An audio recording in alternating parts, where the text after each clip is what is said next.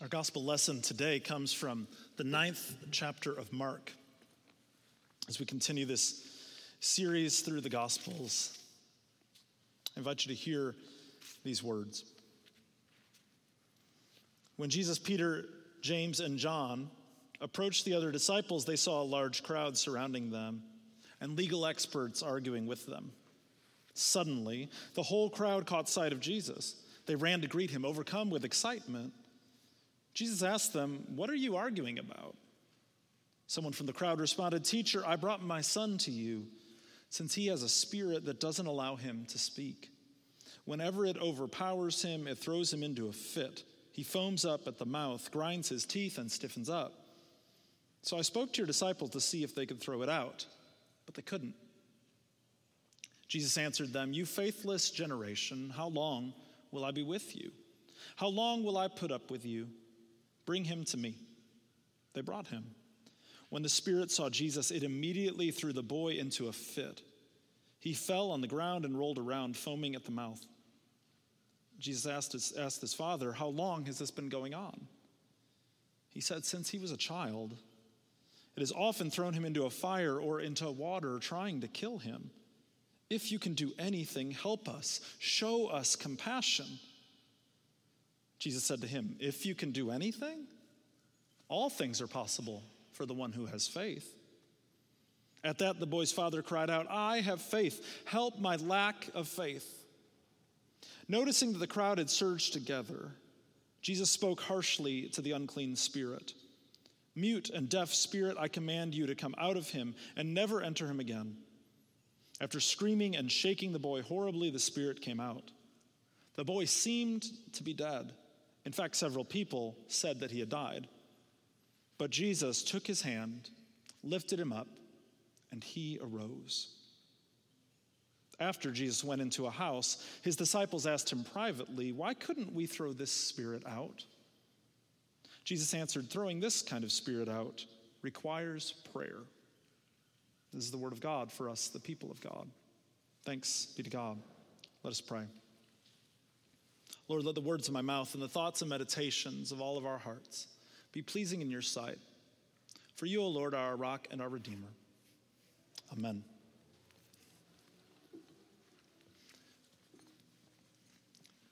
Retail business is really hard today. A few days ago, in preparation for a project this weekend, I went to 3 Home Depots in the same day.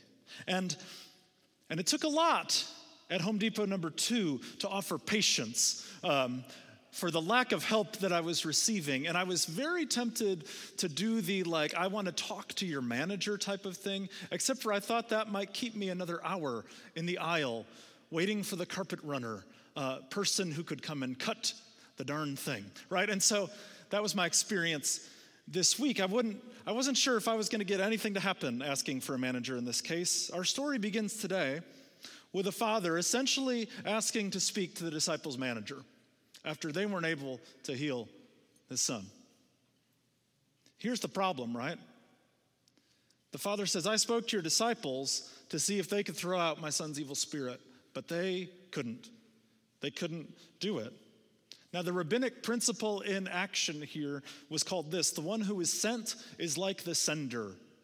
In fact, Jesus had sent out the 12 apostles just a few chapters earlier to heal evil spirits, to heal people from disease. So it seemed like they had the authority to do this type of work. Everyone now has gathered for this showdown, for what is going to happen. And a large crowd surrounds the disciples. And there, the legal experts are debating why the life of this boy cannot be saved, why he cannot be helped, which is really a helpful thing for the legal experts to do, right? To sit around and argue, well, this guy is having epileptic seizures in their very presence. It's very helpful of those legal experts in that place. So Jesus then analyzes the situation, right? He says to the father, "Bring the boy to me." And Jesus hears the description from the father of what happens. And it sounds an awful lot like what we might describe as epilepsy today, right? He's seizing and he's foaming at the mouth and having great problems. I mean, a really serious disease, although there's something else evil going on when this thing's trying to throw him into the fire or throw him into floods. I mean, there is something not good about this spirit in this boy.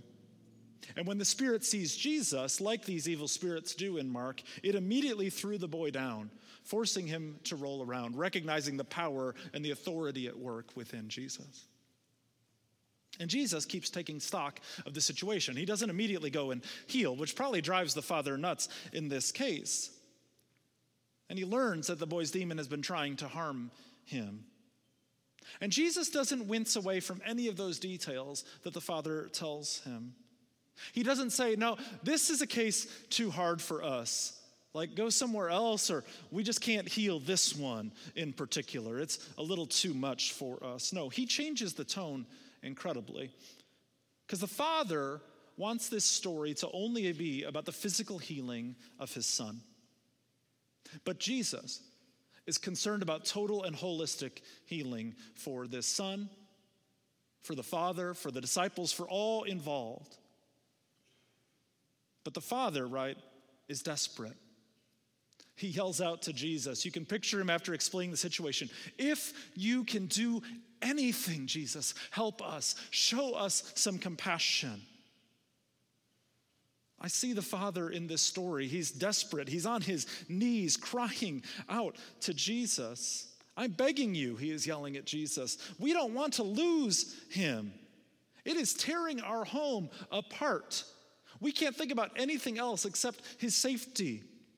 If anyone can help us, Jesus, you can. And what the father doesn't realize here, or maybe he does, is that Jesus always will act with compassion. Jesus does not like to see people suffer.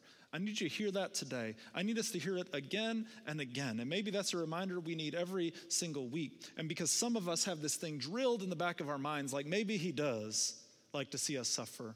But friends, Jesus does not like to see people suffer. This suffering is the brokenness of creation. It is what Jesus essentially is down on earth to investigate, and ultimately what he is here to heal. And Jesus challenges the man right there. He says, if you can do anything, all things are possible for the one who has faith. But what does this mean?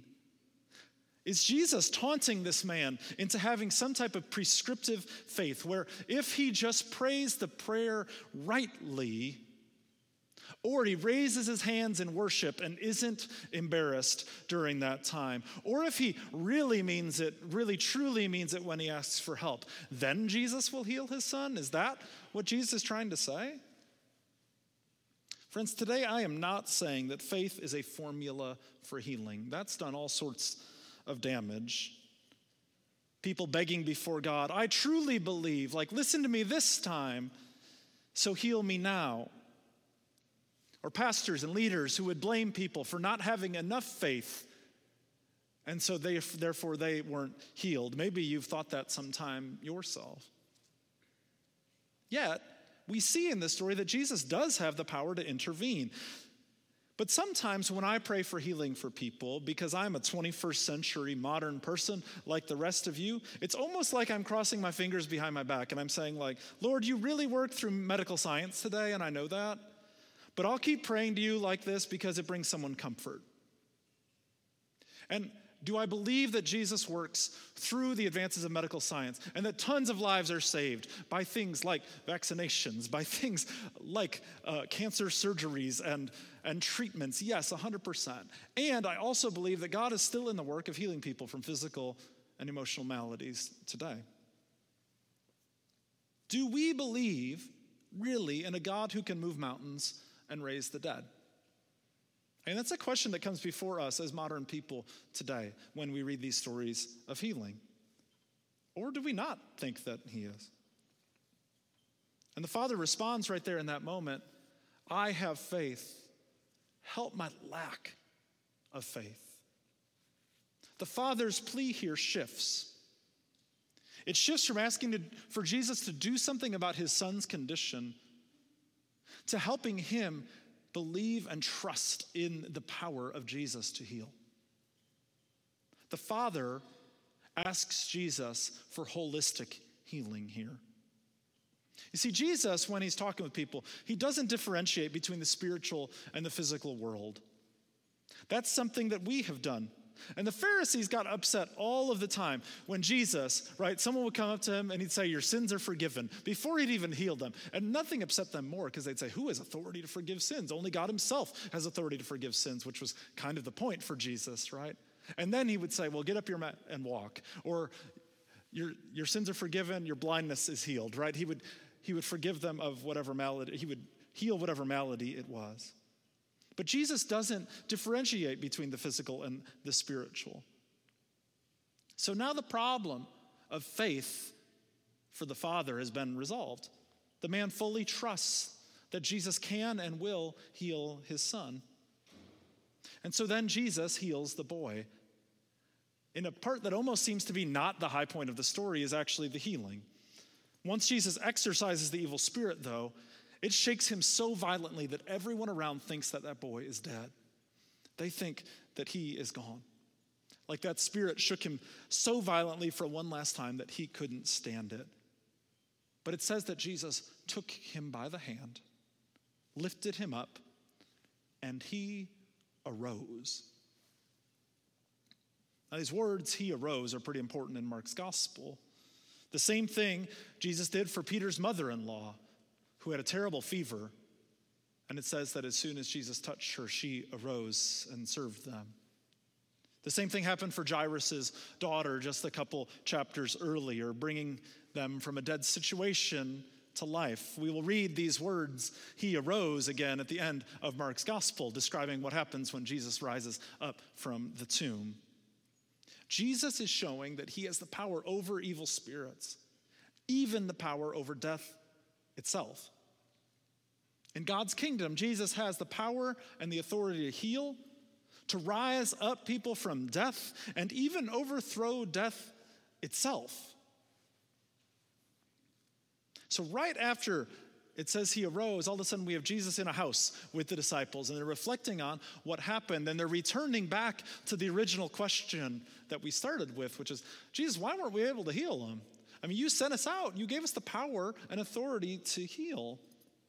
They're having a conversation together. And Jesus answers as the wise healer, throwing this kind of spirit out involves prayer. Now, what does Jesus mean here? I mean, wouldn't the disciples have been praying naturally? I'm sure they had some type of prayer they would pray, asking God to help in their healing. Commentator Alan Culpepper says it this way. He says, faith is seldom pure or constant. The Father becomes a model for the disciples. Like the blind man who could see but not clearly, he believes but still struggles with unbelief. Ministry in Jesus' name requires the constant renewal of humility. Hear that? Ministry in Jesus' name requires the constant renewal of humility that acknowledges that disciples can do nothing on their own accord. Friends, faith is not always constant. We know that. Y'all have had ebbs and flows in your life where you might go from being on fire for God and really connected to not really sure if God exists a few months later, and everything in between. That's what we see in the Father in this story. So were Jesus' words, all things are possible for the one who has faith, really for the Father? Or is that the center of the story actually pointing to the disciples? All things are possible for them who have faith. You see, in matters of faith, success sometimes breeds arrogance or complacency. The disciples, after all, figured they had cast out a demon before, so they could do it again on autopilot. Hey, we've got this ability now. Jesus gave us the power to, so bada bing, bada boom, we heal, right? It's great. Pastors who are extraordinary communicators sometimes stop relying on God to develop a sermon. Soon they might stop praying altogether and one day are enmeshed in an awful scandal years later. A church grows or a ministry flourishes, but then it loses its character. It stops trusting in God and instead trusts processes and systems. The prophet Zechariah says, "Neither by power nor by strength, but by my Spirit, says the Lord of heavenly forces." Neither by power nor by strength, but by my Spirit, says the Lord of heavenly forces. I have faith. Help my lack of faith. The Father's prayer can become our prayer too. Friends, faith is ever changing. It grows, it weakens, and we need constant dependence upon God, for we never have fully arrived. I have faith. Help my lack of faith. In the name of the Father, and the Son, and the Holy Spirit. Amen.